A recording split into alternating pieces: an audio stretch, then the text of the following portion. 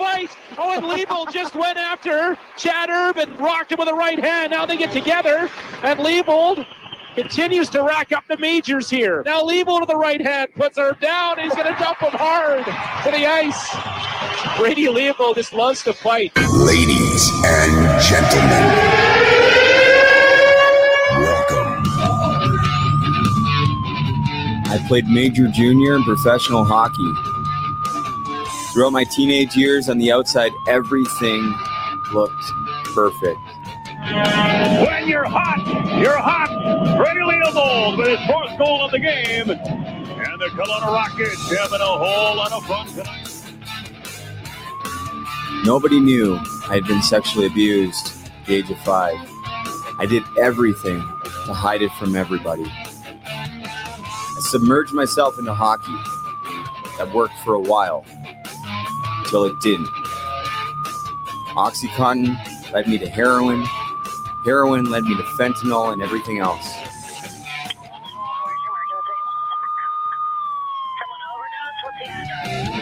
Homeless on the streets of Hastings in Vancouver. Over 3 years of my life I've spent behind bars. But now I'm clean and fighting to get my life back. Everything I do is for the memory of Matthew Lazinski and all of our fallen brothers and sisters in the hockey community. Matthew Lazinski, Mitch Fadden, this one's for you. I lost everything and almost my life. My name's Brady Leibold, and I've been to hell and back. And this is the road to recovery.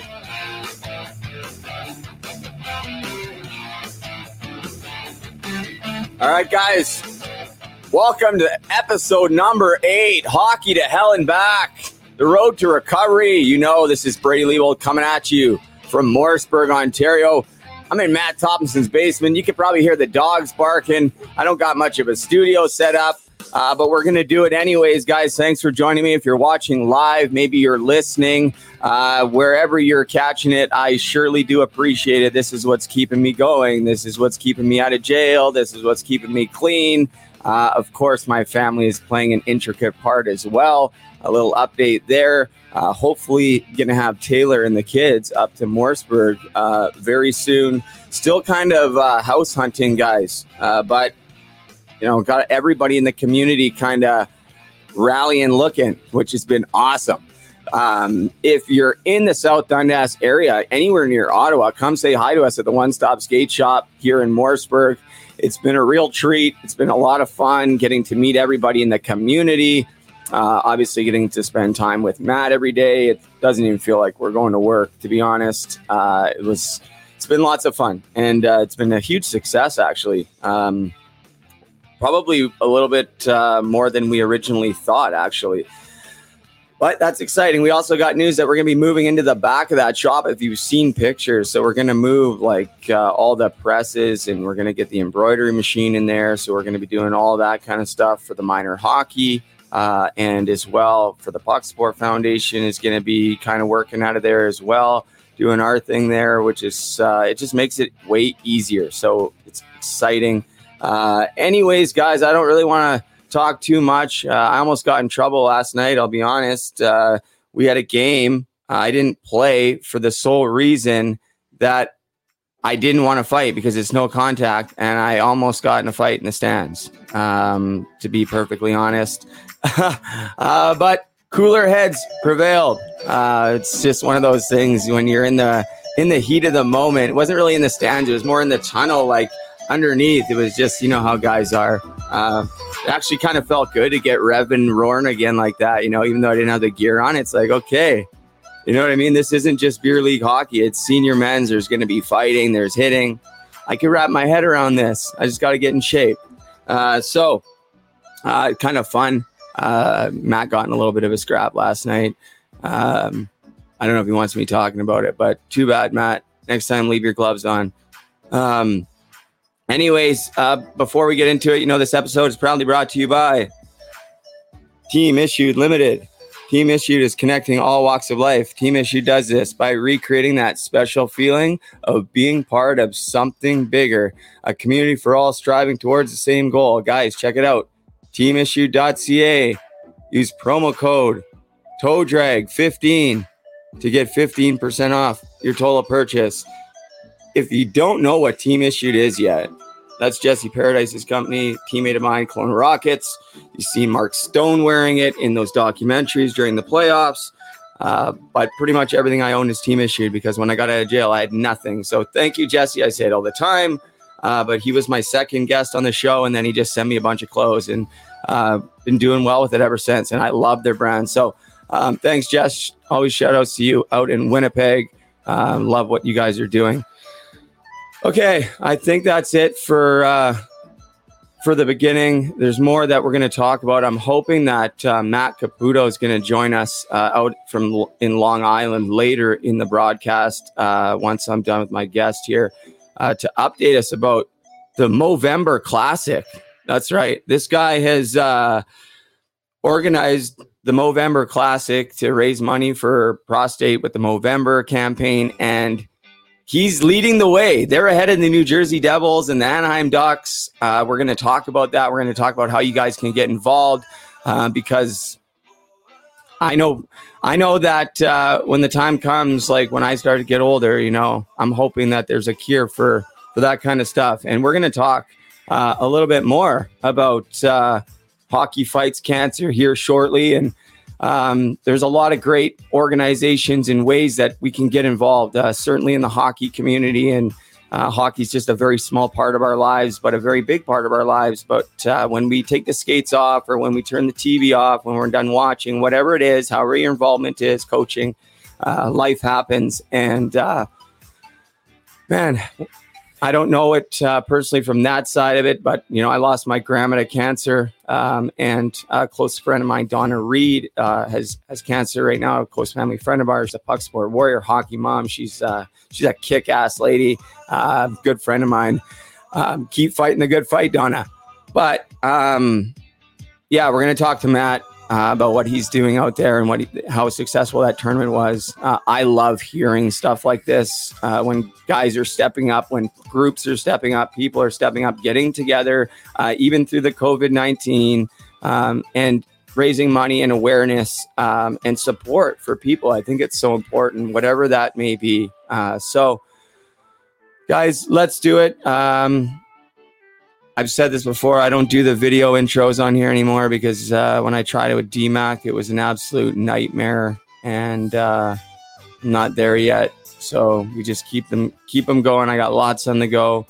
It's more about the conversation, I think, anyways. But I do have a little audio intro. So see you guys in about 6 minutes, I think. If I can get it going here.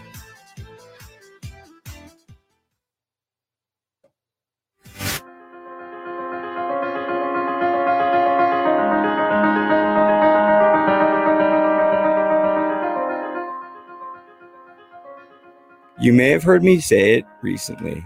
On November the 13th, in fact, Friday, November the 13th, it rang in 1 year since I was released from prison. I know that I've repeatedly said how crazy and how unbelievable this past year has been, but it truly has been mind-blowing. My battle through addiction just about killed me. And many times throughout each day, I wonder why it didn't. The opioid crisis has left a trail of tragedies across Canada and the United States. And unfortunately, it crept into the hockey community as well. The day that Derek Boogaard passed away is still vivid in my mind. I was going through a rampant detox in one of my childhood's best friend's basements. He had no idea. In fact, nobody did.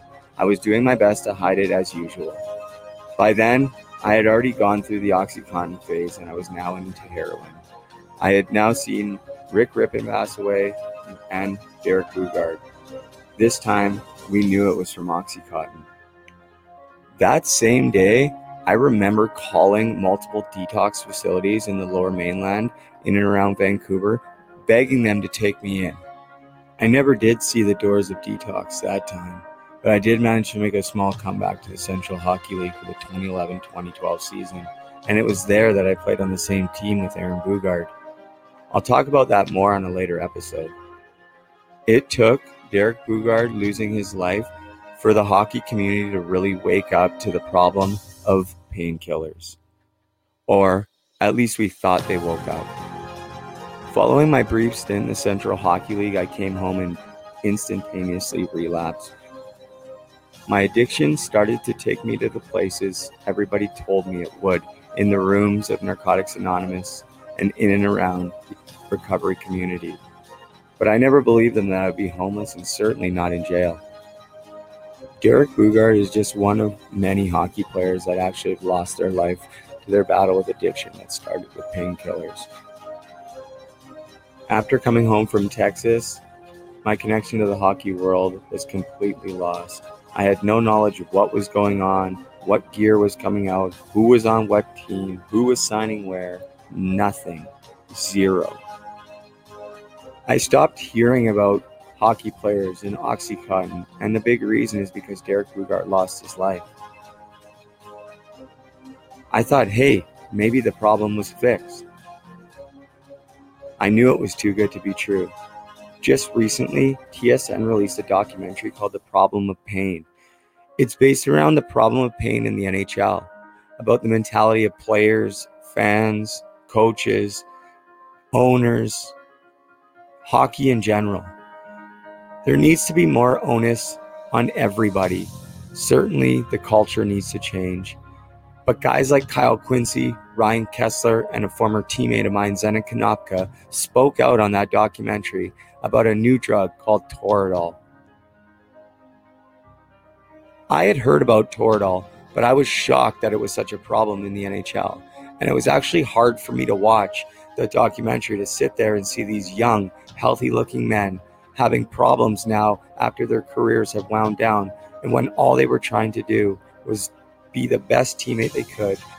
But more importantly, it was an act of self-preservation, because they knew that if they weren't doing what it takes, somebody else was going to.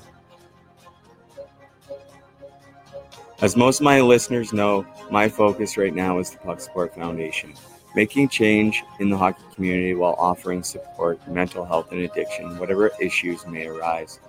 But it's all about education, and I'm so grateful that guys like Kyle Quincy have stepped up and spoke out. Kyle Quincy was drafted in 2001 in the third round, 57th overall by the storied London Knights in the OHL Priority Selection Draft. From there, he was drafted in the fourth round, 132nd overall by the Detroit Red Wings.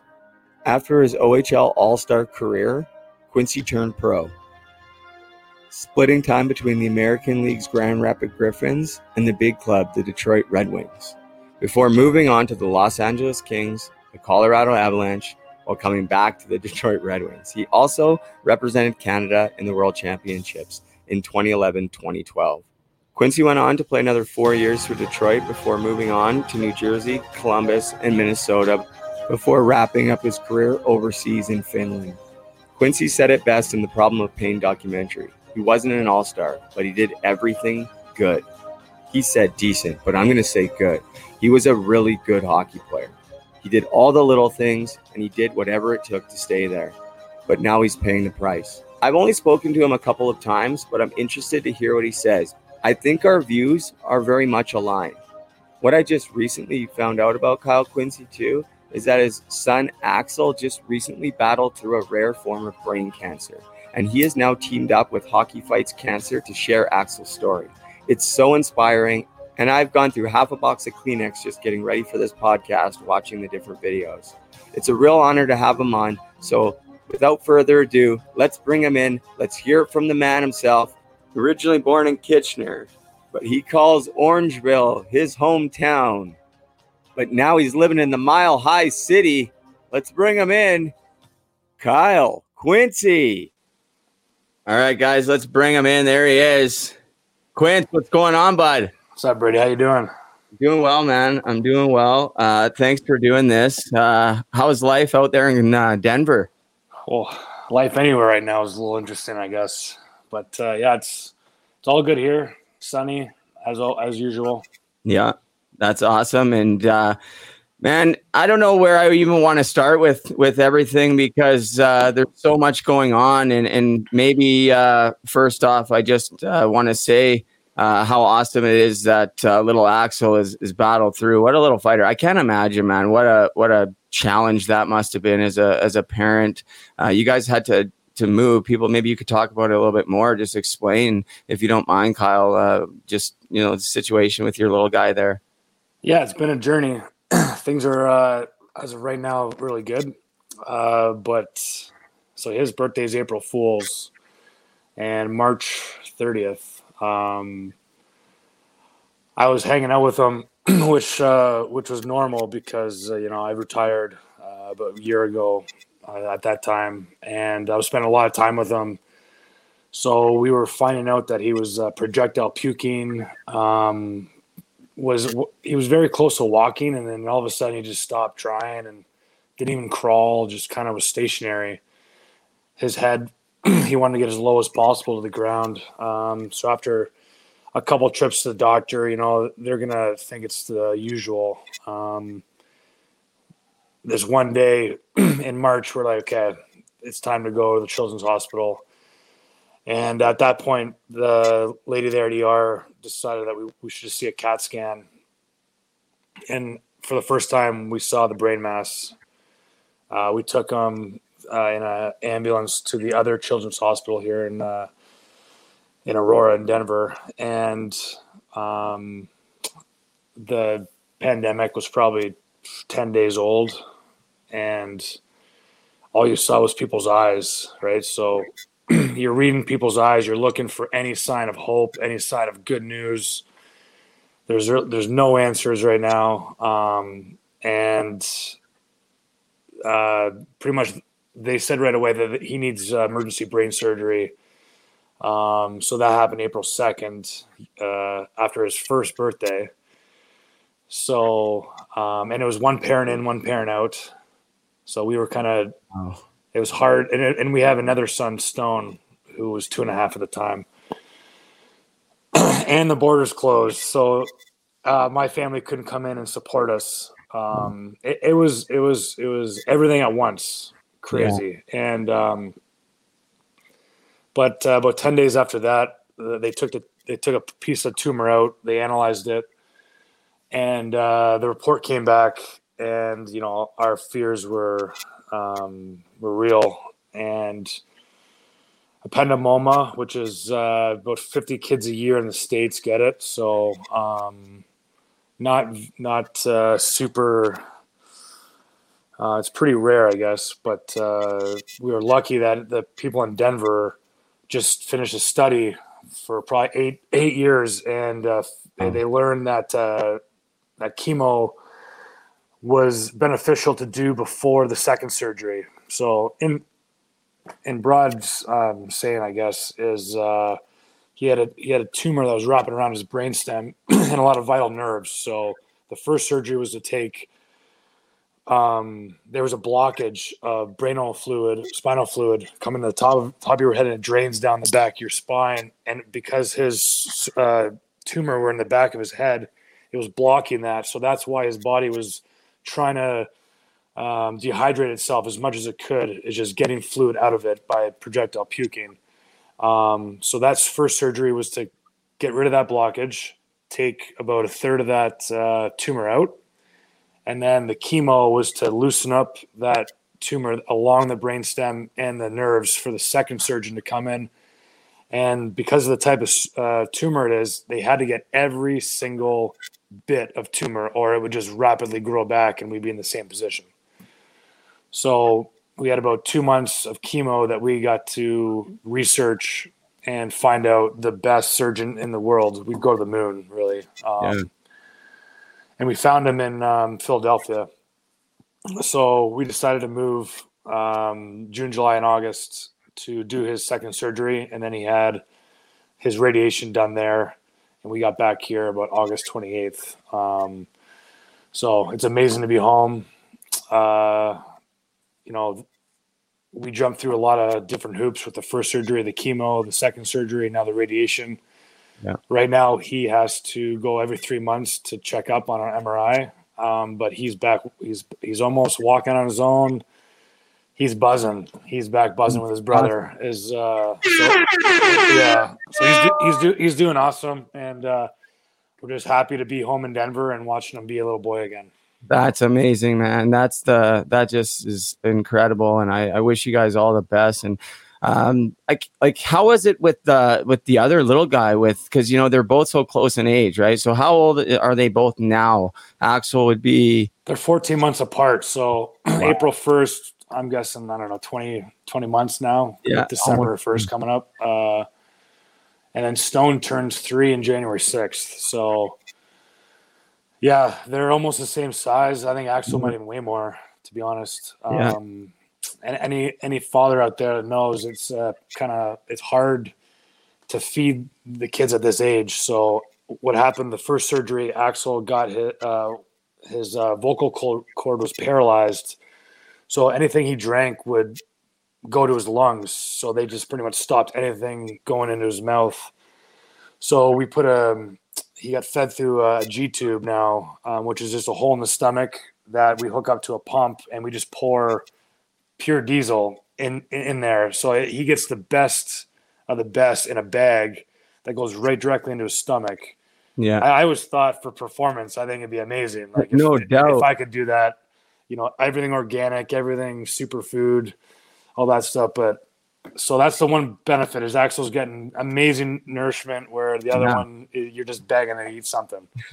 Well, that's awesome. Well, at least they're both on their way to being like really healthy kids. And that was, I honestly, Kyle, because I didn't know, like, I'm just catching up on everything. And obviously that's a really new story, but is actually, I just recently, after you told me you were going to come on the show, I found out about it after. So I actually was like, I felt bad that I hadn't even heard about it. So, I spent the last few days just, seeing all the different interviews and videos, and like, man, I was like crying my eyes out. And it's just so nice to see. There's some pictures where he's getting his hair back, Kyle, and it just, what I mean? He's looking awesome. So that's amazing. I want to kind of transition into the hockey side of things quickly, and just jump into, let's talk about Major Junior a little bit, about your decision to jump to the O versus the NCAA.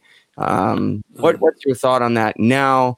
Obviously, you went on to have a very successful professional hockey career by any standards, like way beyond most kids could ever dream of, right? Like 500 plus games in the NHL. That's pretty incredible. I'm sure you wish it was 1,000 or whatever, but it's maybe not. Well, I know how my body feels right now, and I tip my hat to those guys that get to 1,000. It's like, I didn't know how hard it was until, you're riding those buses for 10, 15 hours in the jungle, which should probably count for 3 times. Yeah. But pretty amazing that those guys play all those games. Someone told me it's hard to get there, but it's harder to stay. So for those guys that play, 15 years 20 years is amazing. Yeah, no doubt. And what about Major Junior for you? What kind of experience was that for you? Because we're hearing a lot of different things coming with guys speaking up now about, and you don't have to talk about any personal experiences, but from things you saw. I mean, we hear about this stuff, and I'll be honest, I saw a lot of it myself. I went through quite a bit of it where maybe at the time, like I remember like being actually, and I've never shared this, but I remember being in the shower as a rookie in Swift Current and like having bleach thrown on me and mopped with mops and everything, like just terrible, like shampoo, bottles of shampoo, can't see in my eyes are burned, like bleach, like from the toilet, like, and I wasn't the only one, you know what I mean? So I remember feeling like kind of down, whatever, but lapped it up. I certainly never did that to the rookies when I got older. We tried to phase it out, and I think there was different things put in place. But it was one of these things that was like, well, that's just the culture of hockey, so I'm just going to deal with it. What did you see in junior, Kyle? Yeah, like I can talk about this because one of my best friends, Dan Carcillo, has been very open about it. But just kind of to your point, he played in Sarnia, I played in London. We were rivals, and we battled like just we were rookies at the same time, very similar. We played in the same lines together, so like I would be matched up against him. Yeah. And they had like 9 heavies, so I would pick him, which is crazy. Because there's other guys, there's no chance. But he got traded to our team in Mississauga. I got traded first, and he got traded after that, and we became really tight. And we'd sit around, have beers, and talk about his time in Sarnia, about the paddle. The veterans would go around and paddling the rookies, and when the coach got involved, it's just like that's a little weird. But at the time, you're just 19, 20 years old. You're just like that's nuts. You don't even think anything of it because that's just almost the way it was, and like everyone had their different story. But now we're retired, we're grown men, and we both have children, and you're looking back on it, you're like, there's no reason for that. Like you didn't make me a better person for paddling me in front of the team. No. There's a like the old school mentality, I guess you can call it. I don't know if that's the right word, but to earn your stripes, to show that you're a good teammate by putting up with initiation of some sort, and I think that's like I don't want to take that away from the game. That like these rookies still need to clean the bus. They need to pack the bus. They need to pick up the pucks after. They need to fill the water bottles. Yeah. You can't come in as a rookie and think you're, like some of the people now, they're entitled, right? So I don't think that abusing these kids is the way to do it. But some of the stuff, like even the stuff you just talked about, like bleach in the showers, and I think you're getting hazed by 18-year-olds. So like they don't know what they're doing. They're just trying to instill that in you, and they're doing it the wrong way. Yeah. Like I still remember the hot box in the shower on the way home from the bus. Yeah. Oh yeah. Throwing change in there, and you got 4, 5, 6 naked guys trying to find their change and get out of there. And you're in there for 15, 20 minutes, can hardly breathe, and it's hot. And, I remember singing the anthem in the middle of a movie in London, and, saying jokes in front of the, I heard all these stories, but I wasn't part of a lot of the sexual stuff. So I can't really speak to that, but I remember I was still in the league, I think, when that Akeem Alou he was the first one that really blew the whistle on Windsor.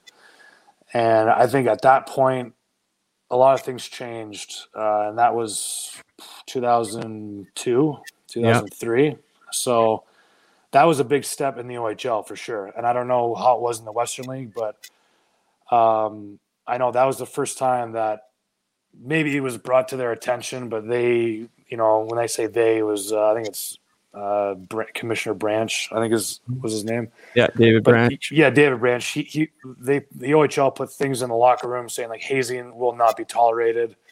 And there was an initiative to nip in the butt, and I think it did for sure. From where it was to now, and I'm not saying it's good now because I don't know, but it was it was ridiculous. The stories back in the day.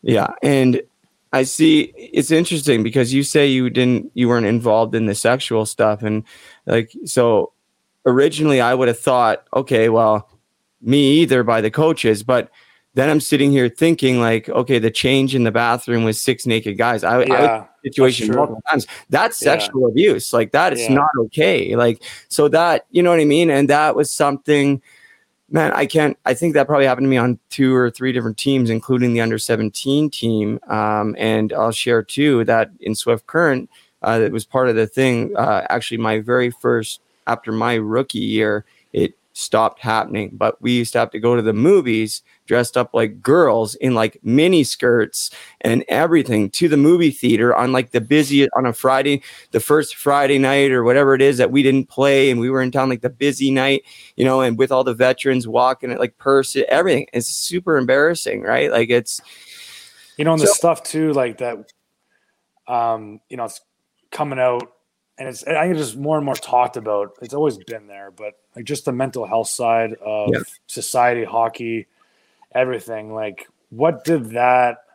And like you said it in the intro, like we were so good. Hockey players are so good at compartmentalizing stuff, bearing stuff, and I don't know what the word is, but if your wrist was banged up, you would find a way to use your hands more, or your biceps, your shoulder, or you would compensate. I guess would be the same thing. So, what did that stuff when we were 15, 16, all the way to, you know, those are pretty important years, and the mental issues that, you know, a person I'm dealing with and other guys are dealing with, did that have a factor?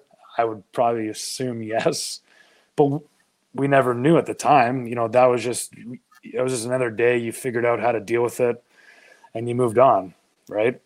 Yeah, and because you have to, because if you don't, then, you know, your time there is probably going to be very short, right? Like, because every single guy, once you get to a certain level, is pretty much doing everything they can to stay there. I mean, we know there's those top echelon guys wherever you go, whether it's major, junior, or pro, like the Crosbys and McDavids and all of that. But aside from those guys, I mean, it's a battle every single year to keep your job, because there's a new crop coming every year.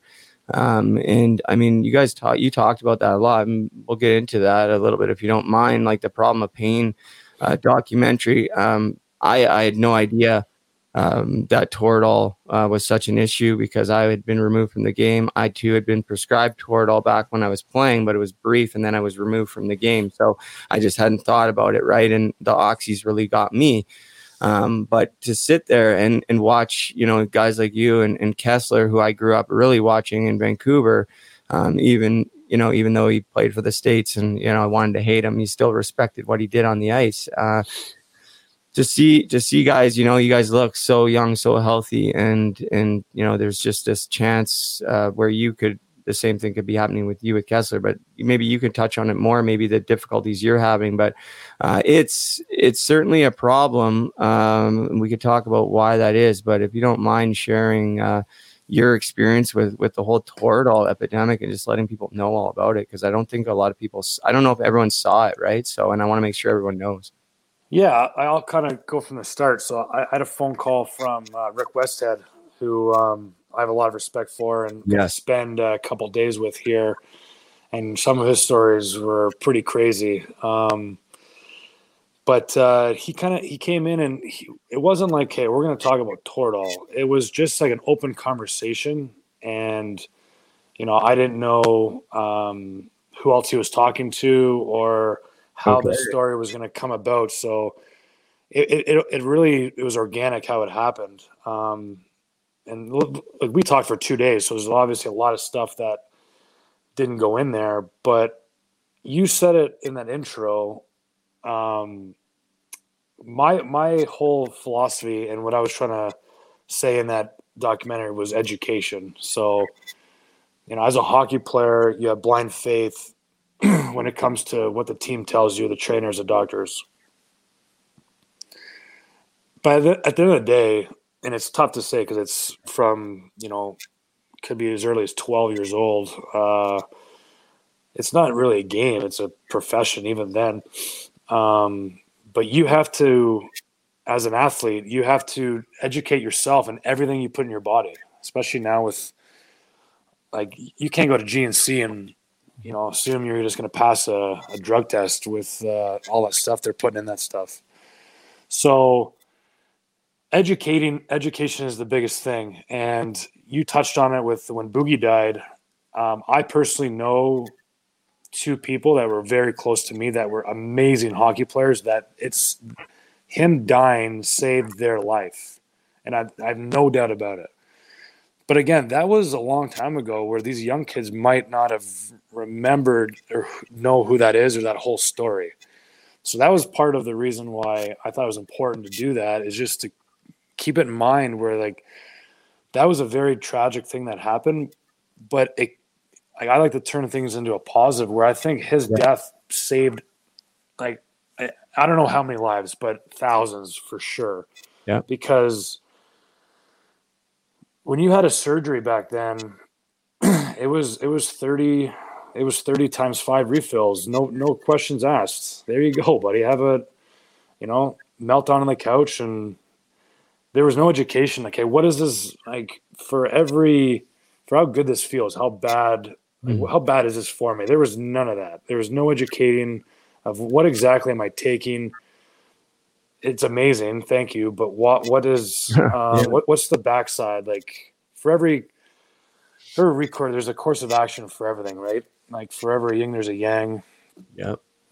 So that was my kind of thing, is just educate yourself you need to take Toradol at some points in the playoffs. Again, not every day, not the whole season. I learned that through this documentary. I had no idea any of that stuff, that you couldn't take it every day, or what it did to your stomach. And that's a fault for me, because I did have that blind faith for sure. I never questioned anything, especially earlier in my career. Go see this doctor, fine. Take this, sure. What do I got to do to play tomorrow, right? Yeah. So that's the biggest thing with this documentary, just education, and figure out what it is, why, what does it do to me, how am I going to feel in 5-10 years, how am I going to feel tomorrow. That's pretty much the whole thing. It's a really good point. And I think, I know that, I certainly had no education on it either, out west, coming from junior. And it's not a big part of what I'm trying, my vision with Puck Sport and other people's, is not to crucify anybody. It's about, or one team or blame. That's not maybe there's some cases where that needs to be done, but that's not for me. That's not my course of action. Like you mentioned again, is the education. So where do we go from here, Kyle? Like, where do we need to initiate that education? At what level? At what age? Should this be a part of, like Hockey Canada, Hockey USA? Because I think it should be. I think there should be a program. Like, if kids are going to be playing their whole lives, they're gonna be hurt at some point, whether it's whatever, concussion, a broken bone. So do we educate the parents and the players at a young age? What do you think is the answer? I don't think there is one answer to everything, but if you start from the top, and again, like you said, like, this is not to crucify, because the past is the past, and we all played a part in it, and we're all better now than we were 10, 20 years ago. So there's no point of going back and saying da, da, da, da. But everything that, like you said, it's for the future and to benefit the kids coming up, the next wave, right? Always leave the game better than you left it. So, the NHL, they have trainer meetings every summer, for the trainers to get together and, talk about their union and their job to, be better trainers for the next year. I can't see why there can't be a doctor there to explain every single drug that is on the shelf in the locker room, and explain the ups and downs of each one. Because to say that, Toradol's banned, or Mobic's banned, or all of this stuff, these anti-inflams that I needed at the end of my career to get through the season. Because if you ban it, it doesn't matter. I'll still find it, because this is the difference between me having a job, a career, and not. Right. When you dedicate your whole life to something, you can't just say, "Oh, I'm just going to be an accountant now." Yeah, I mean, it's just not how it works. So it starts with the trainers, because those young guys coming in, they look to them as like a father figure, almost like, I'm injured, I'm hurt, I need your expertise to get out there. And these trainers in my career have been amazing people. They've all been father figures. The beauty of the hockey culture is, we tip those guys out, and it's almost like they're part of our family. Yep. So I know they want to be part of the solution. That's a big part of their job. And I would really, really hope that the GMs and the owners would love to be part of the solution. And really, it's education. That's all it is. And it's a good point. And so there was, I wish I had it written down. There's a trainer featured in that documentary there with Bobby Ryan, worked for the San Diego Gulls, and he actually got fired for trying to introduce CBD. Yeah. We can get to that. But before we do, I just want to put this up, not the best picture. So this is on pucksupport.com. We're going to be talking about this more coming up. But for anybody listening, I'll just say this is called The Shot You Didn't Want to Take. So this was actually an educational seminar put on by James Gardner, First Star Therapy. And it's incredible. It's all about mental health and addiction in sport. He himself is an athletic therapist. This is for like the sport community, definitely hockey community, and it's just about education. And it's available for purchase on pucksupport.com. He actually did it, and they raised $1,300 for Puck Support through this original live seminar, but now it's available for purchase on pucksupport.com. And honestly, guys, it's incredible. We're going to make a little clip video to show you guys like what's actually in it. But I think, Kyle, maybe I'll send it to you if you want to check it out. Maybe if you have like times one night, you can watch it and let us know what you think. Maybe there's things we could include or whatever. But James and them did such an amazing job. But to keep going with that, it is a tricky situation when we talk about the players' relationships with the owners, and then the owners' relationships with the big medical companies, which we saw featured in that documentary. A lot of these doctors are paying the teams to be the team doctor, right? To have that name, to be like, hey, I'm the so-and-so doctor, right? And then, you guys are, as young guys especially, are going to get them for their, first opinion. And of course, what are they going to do? They're going to want you to get back on the ice, right? They're paying you. Let's get back on the ice.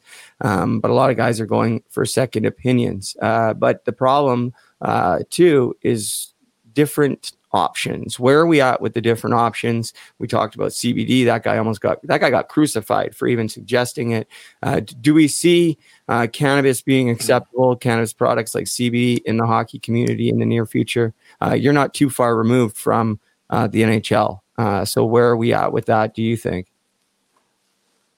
It's hard for me to I'm in it in Denver, so I'm on the forefront of this, and I got to spend on a daily basis with brilliant people that are on the cutting edge of cannabis, CBD, psilocybin. So I see it every day, and I personally know it works. So I just have to think that they can't be far behind. I don't know. I'm an optimist, I guess, but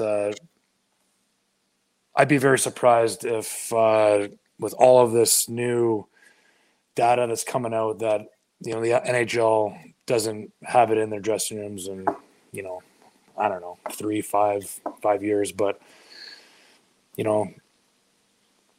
we talk about it's hard to explain the grind when you're not in it, but when you're when you're in the Western League and you're riding the Iron Lung, the bus to a 4-5 or even like a normal back-to-back, and you roll into the city at 2:00 and you got to get up at 9-10 o'clock for breakfast and go for a walk, get back to sleep.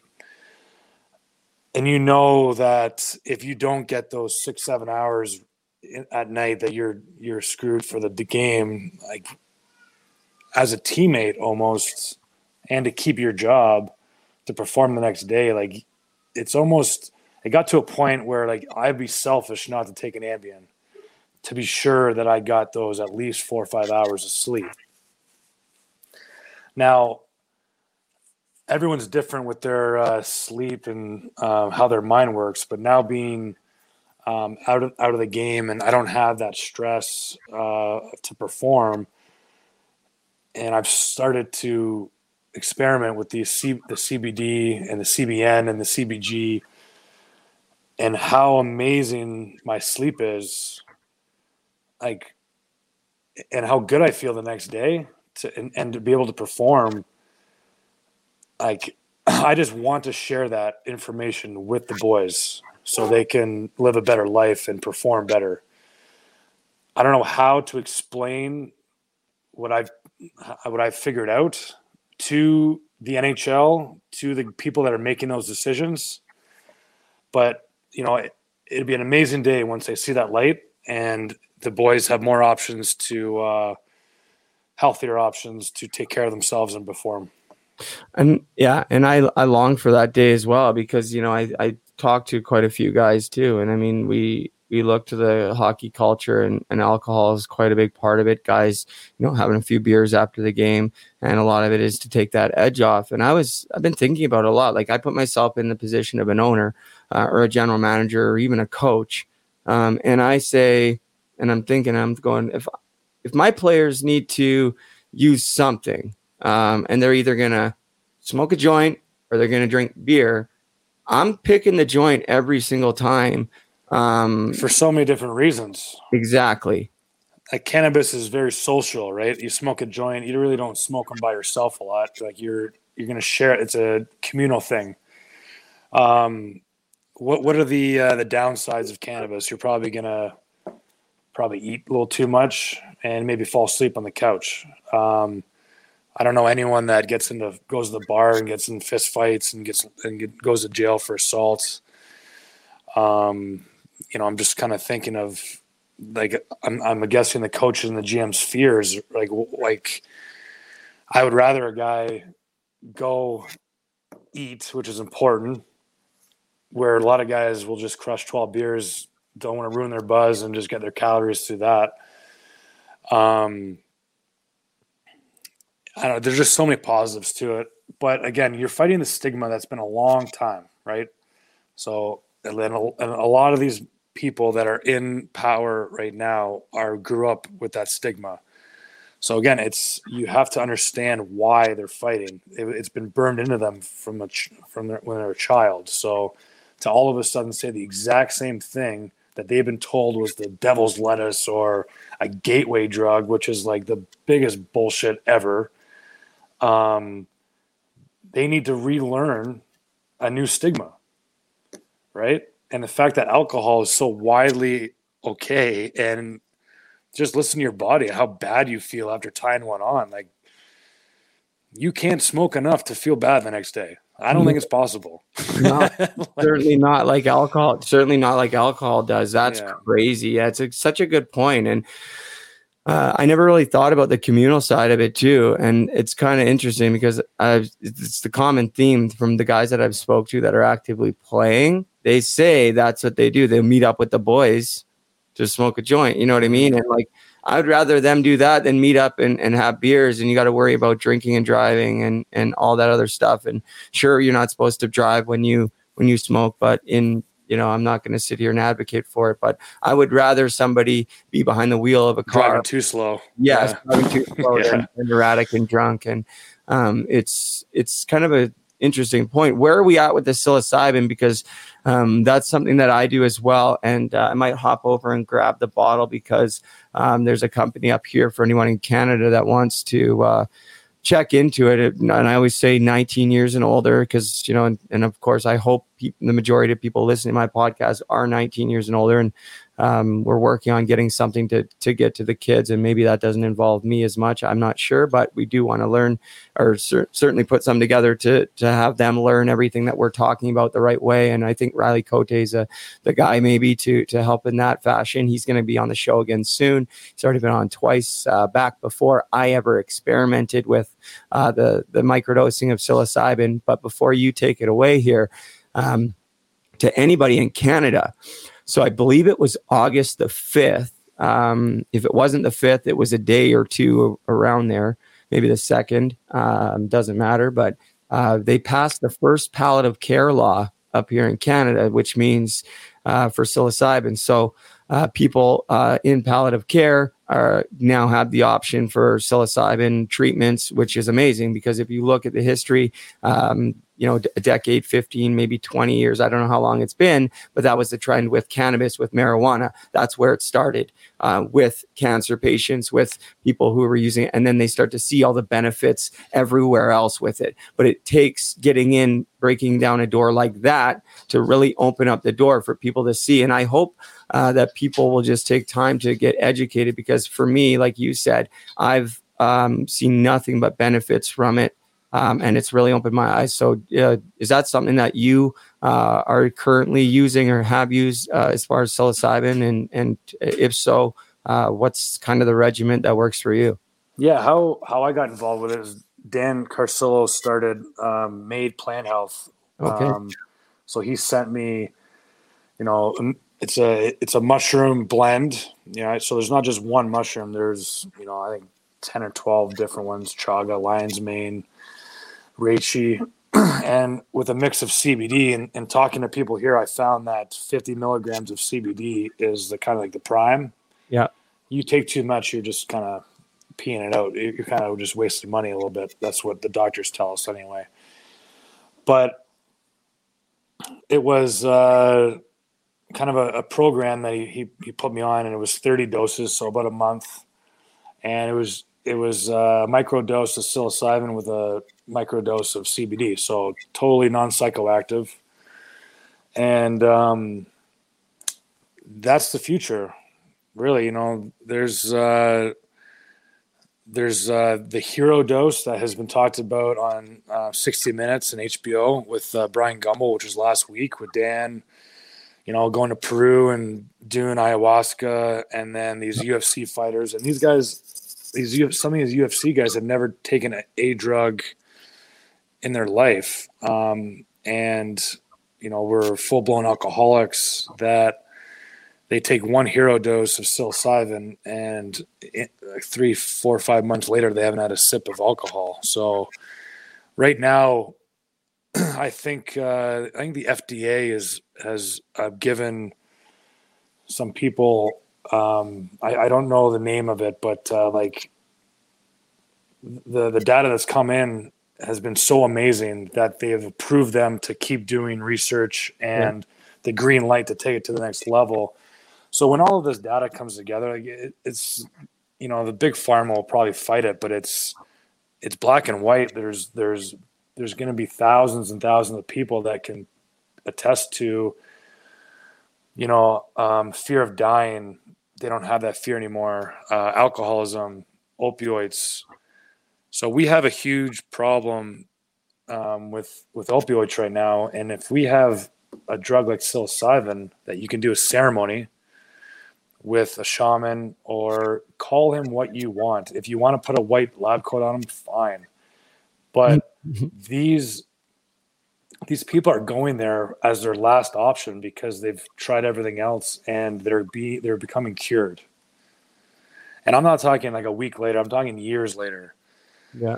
So when you have all this data and these people that are, saying that this saved their life, how do you not, as a society, put money aside and say, okay, this is the real deal.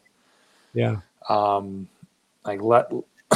it work. And I love talking to active players, and they're saying how it's changed their life. Colin Wilson coming out and talking about his OCD and his psychedelics that has helped him, get through and survive. It's important, and it's important for guys to share their stories, because it's not, again, you're fighting a stigma that's we're hippies or we're doing it for the wrong reasons. It's a plant, and it is saving people's lives, and it's the real deal. Yeah. And that's a great point. It all comes back. You have to realize, anybody listening, it's a plant. And we're so quick as a society to just go to the doctor and take that prescription. Go fill it. And we'll just no idea. The doctor doesn't even have a clue what the hell it really is either most of the time. And honestly, like when a new drug comes out, you start to see things like, I don't know if you know the drug Seroquel, but might be the most overprescribed drug in history. Like because I was around a lot of different things. I was in psych wards, I was in treatment centers, I was in jail, I was in, you name it, all these different places. And they were literally prescribing this thing for everything, right? And it's made me do some more research, and anybody else wants to learn more about it. It's not the only drug that's out there. We were seeing things about the Purdue Pharma with Oxycontin and all of this and how it was overprescribed. There's a lot of people that are still in that mindset of just, we're going to listen to the doctor, we're going to listen to pharma, and this stuff is outlawed. Like you said, it's ingrained into them, the devil's lettuce, their whole lives. There's going to school, their teachers are saying it's bad. The policeman's saying it's bad. Their parents are telling them it's bad. It's a hard transition, but what can we do as, players, maybe you more so than me, but what can we do to continue, allowing people to expand their minds to this option? Because at the end of the day, Kyle, this has already and it will continue to save lives. And not only that, it has a huge capacity to prolong guys' careers, which these owners need to wake up to. Like, come on. There's a performance side of it too. But yeah, to answer your question, it's just educating. I was listening to you talk at the start, and I retired and really didn't know what to do with my time. And I threw myself into the Avalanche Alumni Association, which needed someone just to kind of work at it to get it off the ground, to say a long story short. But part of that job that I've taken on is educating the guys. So, the big part of our thing is to take care of the alumni, pretty much all NHL guys, American League guys, all pro guys that call Colorado home. So a big part of what I do is guys that are having, mental issues, concussion problems, pain. All of it is educating someone to tell them that this is an option. I'm not forcing their hand. I don't own a mushroom company. I don't own a CBD company. I have no financial interest, but it's just educating and then telling them of what I'm doing, what my friends are doing, what their peers are doing, and how the benefit is helping us. And you can make this choice if you want to try it or not. But a lot of people don't even know it's an option. That's right. So that's the biggest thing, is just telling them that this is an option. And again, even for me, seeing it on TV on 60 Minutes and HBO Sports, like, that's a big deal. Yeah. Like, there's one thing of us talking, and it's great. Like, I got a great trip on Zoomers last night. It was great. But like, when you see it on HBO and 60 Minutes, especially, it gets legit. Yeah. Right. Yeah. So the big ones. Again, we're fighting a stigma. It's not going to happen overnight, but that ball has to start rolling. It might have to be a generational thing for, when us or our kids get old enough to be in power and make, decisive action. But the fact that the biggest thing is it has to not be a Schedule I drug. So now these companies can create all the data and the research for it to come out. And that is happening, but very slowly. But, in my opinion, if the data shows that people they shouldn't, go away from the facts. But the ball is rolling slowly, but it's going. So it's exciting. Well, yeah, and it's a good point. I'm glad you brought up Carcillo. I talked to him briefly. I don't know him, but I know he's been doing a lot of advocacy work, and in some cases he's sort of been blasted. And at first I was kind of being like, okay, well, maybe he is a little offside. But then I started doing my research, and it was like, you know what? Like, no, like, he's being blasted because there's certain people that don't like what he's doing because they don't want to see change. And, so, it takes guys to take bullets like Carcillo has, and he keeps fighting. You know what I mean? He just keeps battling through and speaking up for what he believes in. And that's what we need, is more guys like that, and you and other guys just, showing what works and just speaking truth. You know what I mean? And I don't know. Like, I know it kind of, when you're like, it's an option, you said. I'm like, is it an option for these guys? Are they getting crucified like that trainer is? Like, if a guy in the NHL right now goes to the team coach and is like, yep, I go home every night and I smoke a joint, I'm taking CBD and a microdose and I'm mushrooms. Like,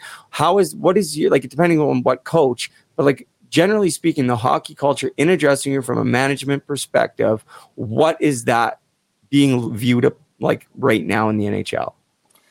Yeah, the guys aren't doing that. I can say that pretty confidently that they're going to do that on their own. The NHL is ahead of the game for sure with not testing, cannabis at a level that, like the NFL, guys are getting caught for having an edible on an off day, and then the next day, because we do our P tests usually the morning after a day off, which is a day that, you should probably give the mind a break and just, take an edible on the couch and chill and just reset the systems a bit. And another thing about mushrooms, it rewires your brain to a point. So you get stuck in these channels, especially during a week of a hockey season, playing 2-3 games with a couple practices with some travel. It'd be nice to just set the reset button, which is what those two things do. But yeah, I truly believe that guys are they're going to figure out a way how to benefit themselves to perform and to have the best life they can while they're doing this very stressful job. But again, they're not telling people, and a lot of the guys, most of them are doing it like me when I'm retired and I don't have to answer to anybody or worry about getting fired. I don't have a job. I don't sell anything. So I can speak freely. Yeah. Because all I care about really is just taking care of the guys and making sure that the next wave and the guys that are struggling, the alumni, that they know their options and that. So it's very hard to speak out when you're actively playing because there's so much to lose. And it'd be nice for a guy to speak out and the coach going like, whoa, let me do some research. What are you talking about? Oh, this is amazing stuff. Yeah, I don't see that happening. It should, but I don't think so. Not yet anyways. I think though we could see it. There's a couple different guys. Like I talked to DMAC and he's got a couple different ideas for things that he's rolling out soon, like a CBD roll on and different things down in the States. So that's kind of interesting.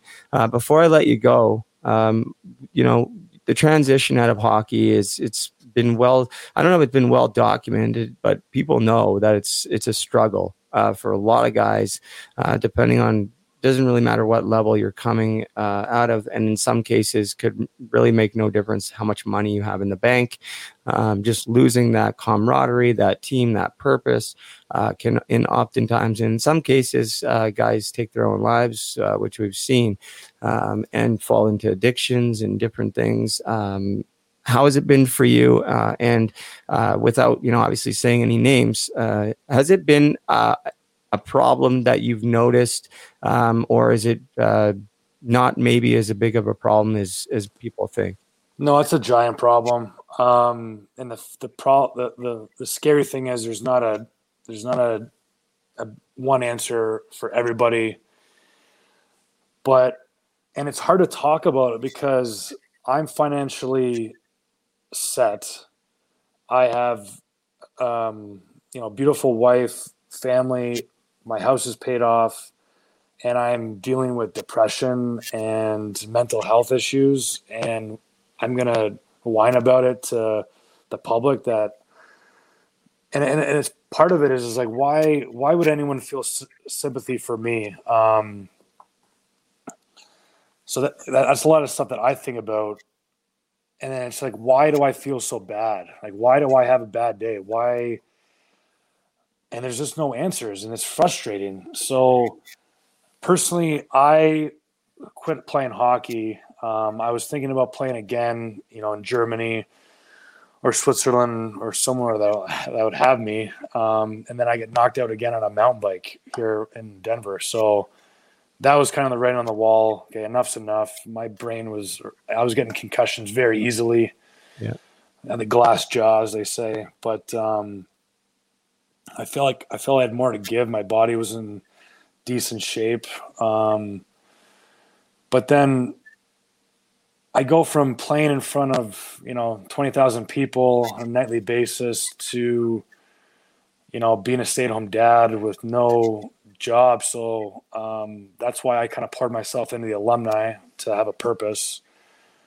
It's hard, the guys I think that are doing the best, they roll right into a broadcasting job. Or another thing is like our life is structured from a very early age. Bus is at 8:00, check in the hotel, team meeting at 10, practices at 2, team meals.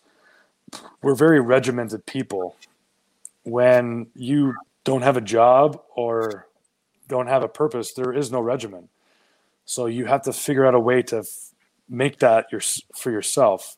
Yeah. And me personally, my purpose right now is my kids, but it's tough being at home. Like, I love being outside. I love building stuff. I love just, accomplishing something every day when, you have to tell yourself that your accomplishment is making sure your kids are fed and in bed at a certain time. And that is a huge thing, but it's, it's hard to tell yourself that is a huge accomplishment.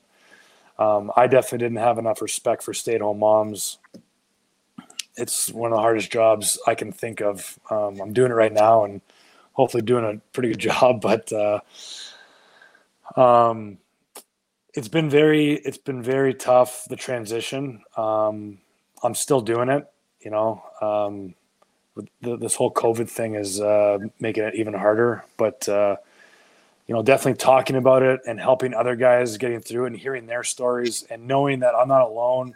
That's right. I'm going through a lot of the same stuff as a lot of guys, having, 15 concussions. I have a lot of fear of what the future holds for my brain. That's why I'm actively taking CBD and the psilocybin for those neural generators that neuroprotectors that are going to help me in the future and getting through the day-to-day. But yeah, I'm dealing with it. I'm battling through like everything else, but I'm a little fearful for the future. But doing everything in my power to educate myself, surround myself with people that care, and hopefully we can find an answer here to kind of help guys out. But I think talking about it is a huge, huge benefit personally for me, for sure. Yeah, and that seems to, and it is for me too. And that's another thing. That's the beauty of me getting to do this podcast. And I've had a lot of great things people say, how they've listened and it's helped them. But at the end of the day too, it helps me because I get to talk and I get to listen and I get to share stories, hear stories. And it's sort of like a little mini meeting, depending on what the topic is. It doesn't matter. It's just keeping that conversation open. And a lot of my podcasts are based around sort of that education piece about what we can do and about guys' experiences, in some cases, women experiences, because I've mentioned this before, but some people don't know that the NCAA women's hockey is number 2 behind men's football. At least it was on the list that I saw. I'll have to find it. And I actually was on multiple lists for concussions, and I believe that's because they're not taught how to hit and they're skating around with their heads down. And then when you're skating around with your head down and you get jarred in your neck, and it's those little hits and the things when you're not paying attention that can really have the lasting effects. So it's like you said, constant education piece. But Kyle, don't minimize the fact that just because you have your house paid off and everything else, that you're not allowed to feel a certain way, man, because regardless, like I said, material things are material things. You have your family, and I'll say to you too, like, there's many people in my life that were like, looked at me like when I was going through my addiction, like, he should get clean for his kids. He should be doing this for his kids. He should be doing, and I'll tell you, my mental health and my addiction was so powerful that, especially the opiate addiction, was like, as much as I love my kids, as much as I loved hockey, as much as I love my family, as much as all of it, it all went away like that. So, and at the end of the day, Kyle, like, yeah, don't minimize how you're feeling about the way you're certainly allowed to feel that way. And I think you're doing a great job speaking up about it. You're setting a great example for not only the guys in the Colorado alumni, but guys all around the league, past players, current players, and maybe more importantly, the next generation, because I think that's really where we need to really make the biggest focus, because we can support the ones who are struggling, but I would like to see the day where less guys are struggling, whatever that is, the transition into hockey, because it's all the way through East Coast, AHL, NHL, Europe. Whenever that dream is done, it's like a shot to the heart, and it seems like a lot of guys just go on aimlessly. And before I go, actually, I'll run up. Hold on one sec. Check this out.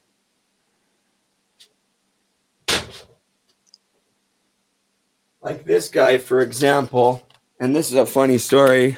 Not the story isn't funny, but the story about how I got this book is funny. So that's Finding Murph by Rick Westhead. So actually, I had this book before Rick had a copy of it. The publisher sent me a copy directly because I reached out to them trying to find Joe Murphy, who was first overall pick and is still homeless. I spoke to Joe on Facebook, FaceTime or whatever, a few months ago, and it's tragic. And you know what I mean? So there's a guy that was first overall, had the world by the balls, Stanley Cup with the Oilers, and just a terribly sad story. So it's been happening for a long time. And shout out to Rick Westhead. We didn't talk about him much, but I thought he did I wanted to ask. Yeah, it's a great piece. Yeah, he did such a good job. He does such a great job with everything. He's actually going to be coming on the podcast too in the near future. We're kind of talking back and forth about a couple different things that he's working on. And it takes guys like him and guys like you and Kessler and everybody else, because without that, nothing's going to change at all. So, Kyle, man, I know you got to do the dad thing. So, head on and be the stay-at-home dad, and what a great honor that is, though, isn't it? Isn't it awesome being at home with your kids? Yeah, no, children's is you take, or you get what you put in. So I'm very grateful for being able to spend all the time that I do with them, and seeing them grow every day is pretty amazing. Cool. Actually, before you go, I'm just gonna bring in Matt Caputo before, if you want to say hi to Kyle Quincy. But this is the man behind the Mustache Classic out in New York, Long Island, raising money. So Kyle, thanks for doing this. I'm going to chat here with Matt, but we wanted to talk a little bit more about the Hockey Fights Cancer with Axel, but maybe we can get you on again. And when Axel's feeling really good, maybe he can make a little appearance and say hi to everybody and show how well he's doing. Yeah, tmaxfoundation.org. Check it out. There's all the whole stories on there, and appreciate you having me, boys. Team Axe, is it AXE or AX? AX. Team Axe. What is it, Kyle? Like Team Axe? Team Axe Foundation. Okay, that's what I thought. Perfect. I'm putting it across the screen. So for anybody watching, there it is. Let me know if I got it right. There you go. Perfect. Okay, Kyle Quincy, man, thanks for doing this. All right, boys. Thanks. See you, Quince. Yo, Kyle Quincy is a dope player. What's going on, buddy? Yo, bro, how are you, man? How are you, pal? Yeah. Okay. All right, Great. Matt. This is What's video. going on, man? Tell us a little bit Man, about. you got my name. You got my name right and everything, man. There you Good. go, buddy. Tell us a little bit about what you're doing out there in Long Island, man. Well, we're actually everything actually goes down in Connecticut, Danbury, Connecticut. We did it last weekend. It was the second annual Mustache Classic. Basically, what we do is we put together a lot of the local pros from kind of the whole Northeast region. Some guys you maybe heard of, probably a lot of guys you haven't heard of, but and then we get a lot of the beer leaguers and especially a lot of benders and just good dudes that really want to get together and raise money for men's cancer and suicide prevention. So last year we raised a little less than $7,000 in 2019, but this year in 2020, I'm proud to say we're up around $16,500 raised this year. So $16,500. And are you guys still leading the way as of right now? As of right this moment, we are. I mean, it could change any minute. The New Jersey Devils are putting in a pretty good effort, but you know, bro, it's just been amazing. We've been able to raise so much behind this, you wouldn't even believe it. I mean, you know, from day one when I started this, we got involved with a sponsor called Champion Elevator, and everything that I told them we wanted to do, they said, okay. And when you have somebody like that so committed to community and so committed to making something happen, dude, we really changed a lot of people's lives. You know, I know up there in Canada, you guys got so many high-level players and stuff like that, and being from Queens, New York, we only have one guy who ever played in the NHL from Queens, New York. So it's a much smaller hockey community.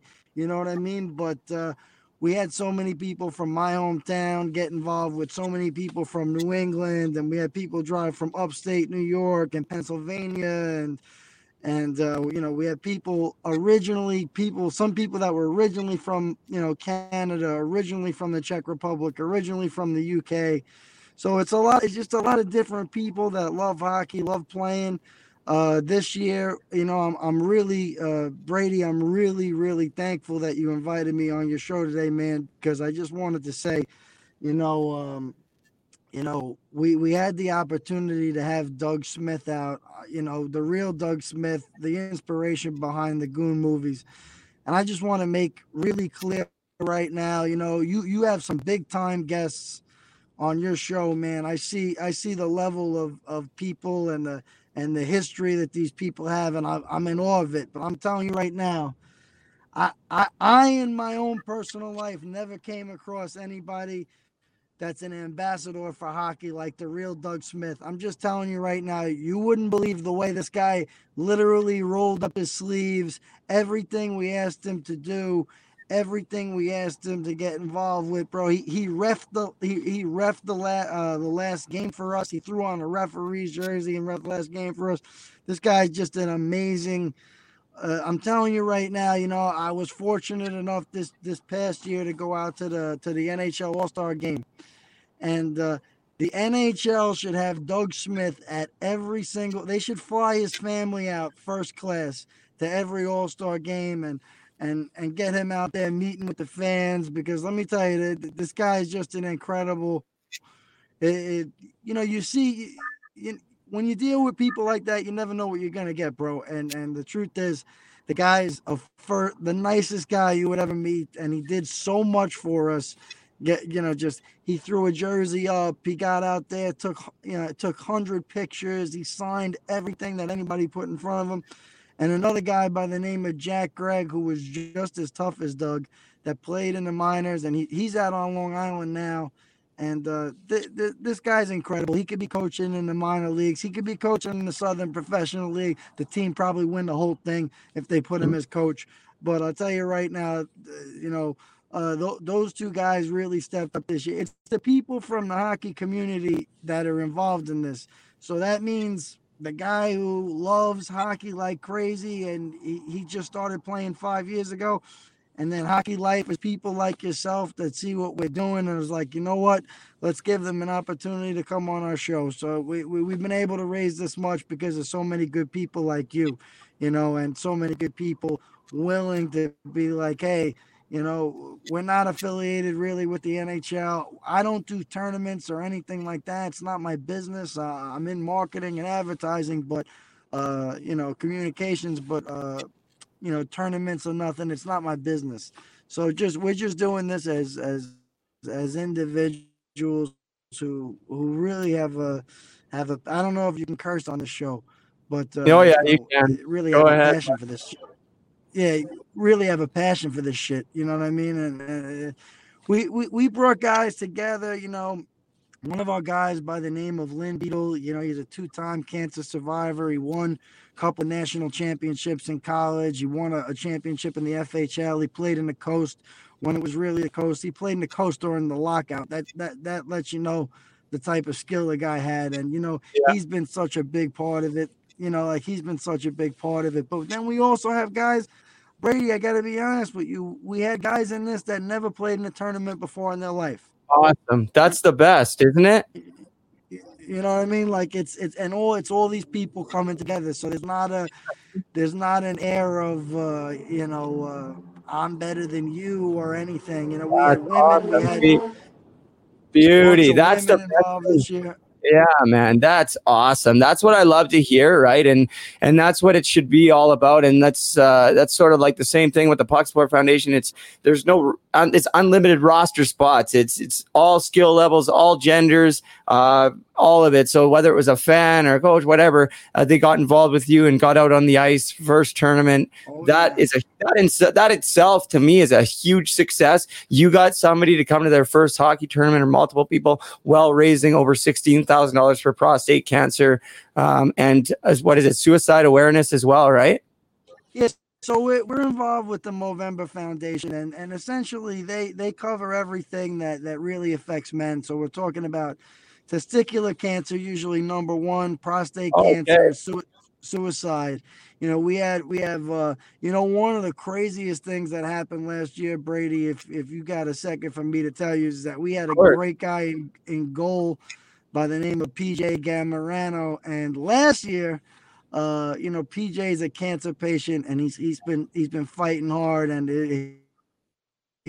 he's been doing good as of late, thank God. But last year, we only did one game last year. It was kind of like an all-star game, and he had a shutout over the last 2 periods, and he took the game home, while he was basically receiving chemo and treatments. Wow. You know what I mean? So that's amazing. That's awesome. It's an amazing thing. It's an amazing thing.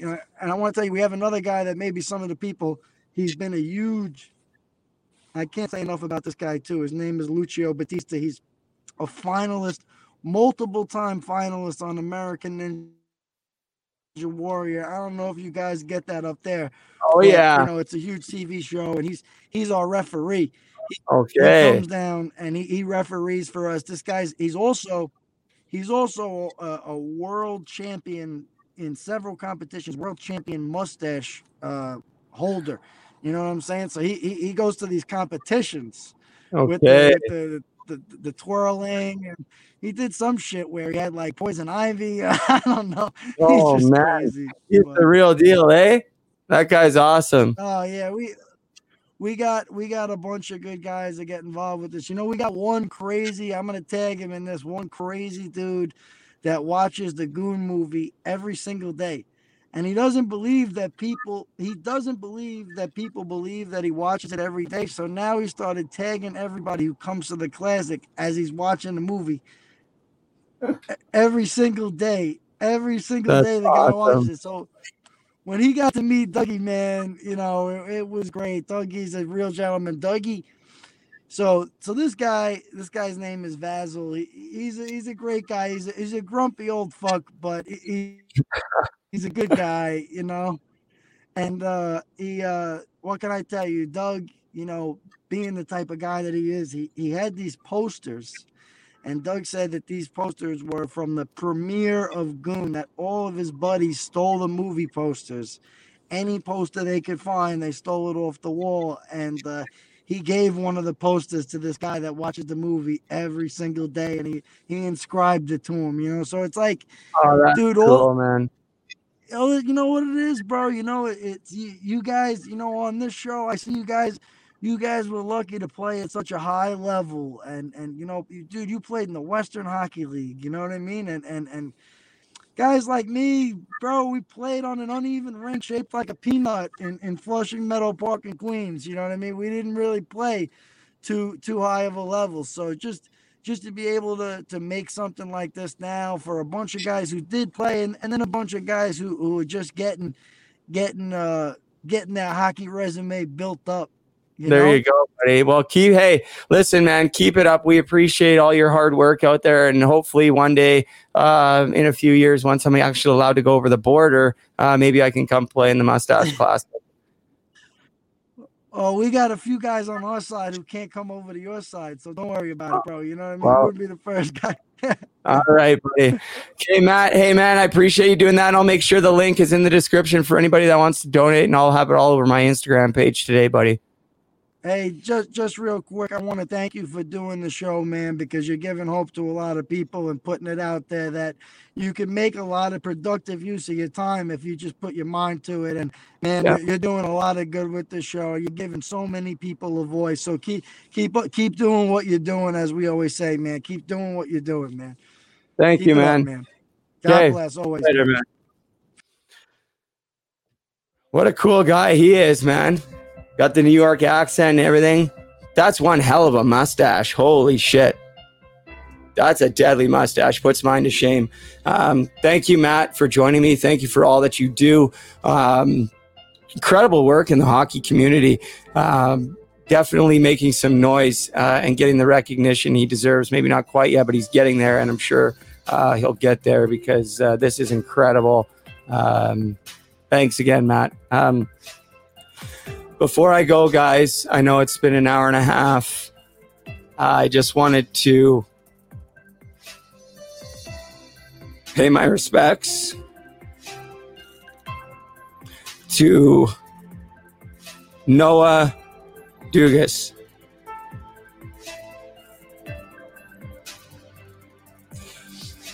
Noah Dugas, March 2nd, 2007 to November 13th, 2020. It is with heavy hearts that the family announces Noah's passing, with his loving family by his side. On Friday, November the 13th, 2020, at the hospital for sick children at the age of 13. Noah was an outstanding defenseman with the North Bay Trappers, AAA Trappers. He was a leader both on and off the ice, and the best teammate any player could want. His warm and infectious personality has left a lasting impression on everyone who knew him. Noah was always a caring and thoughtful person who, through the Trillium Gift of Life Network, was able to enrich the lives of 7 individuals with life-changing organ donations. Rest in peace, number 71. Hashtag Noah Strong. Hashtag 71 Strong.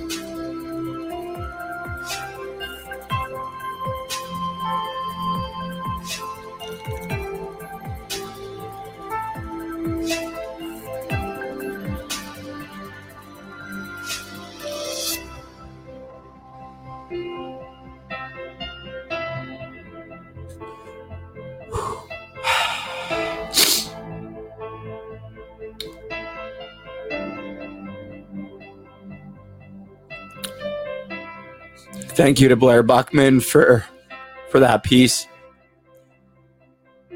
Yesterday, they laid Noah to rest. That's the picture from North Bay.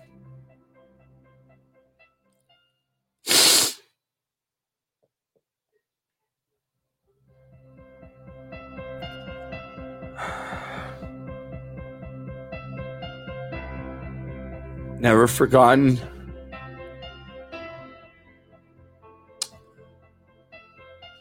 My heart goes out to the entire Dugas family.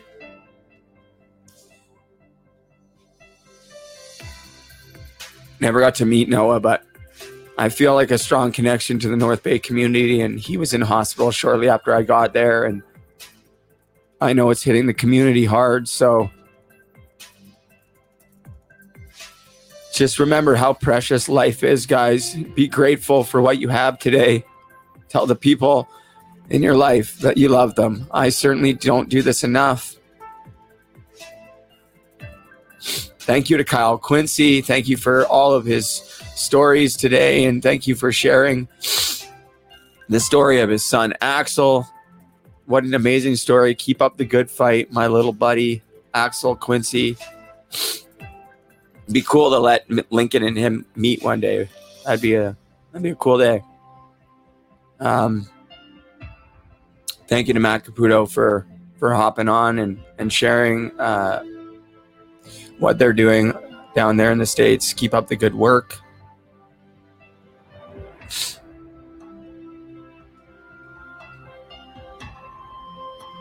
It's tough out there, guys, and life is so precious. Brooklyn and Brody, if you're watching, if you're listening,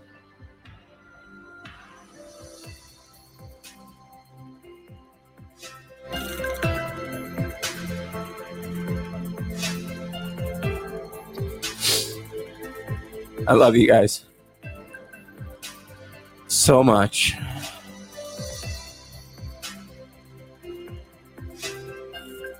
Taylor, I can't wait for you to be here and for us to have a house and have all the kids here. Hadley, Lincoln, Beta, I miss you. I love you. Brooklyn and Brody, our door will always, always, always be open for you guys. Life is way too precious, isn't it?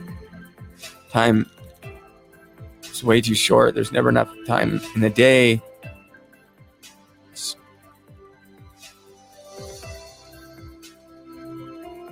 What are you grateful for today?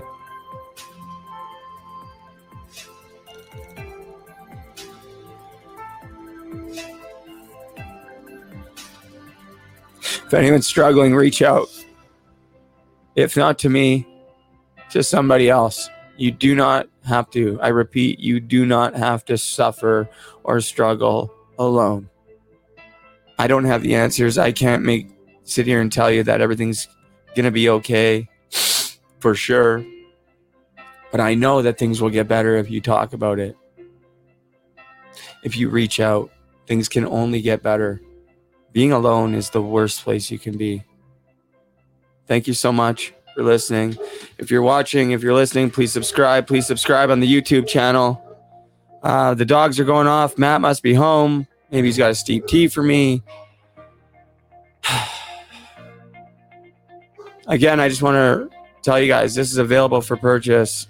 The shot you didn't want to take. Education Seminar on Mental Health and Addiction in Sport on pucksport.com. Follow me on social media at Hockey to Heroin. Follow the podcast at Hockey to Hell. Please subscribe to the YouTube channel. I want to get off Facebook completely. I don't even want to really have a Facebook profile, to be honest. Instagram, YouTube, please. But to all my Facebook friends, don't worry. I'll always be there for you guys. I'm not really going to go anywhere. Anyways, if you're struggling, like I said, please reach out. If not to me, to somebody else. What a great episode. Thank you for spending your Sunday afternoon with us, Kyle Quincy. Thank you, man. And thanks to guys like Ryan Kessler and all the others who continue to speak up. Colin Wilson. Shout outs to all of you boys that are struggling and speaking up. You're making a difference. People are noticing. Remember, guys, have a great day. if you so choose.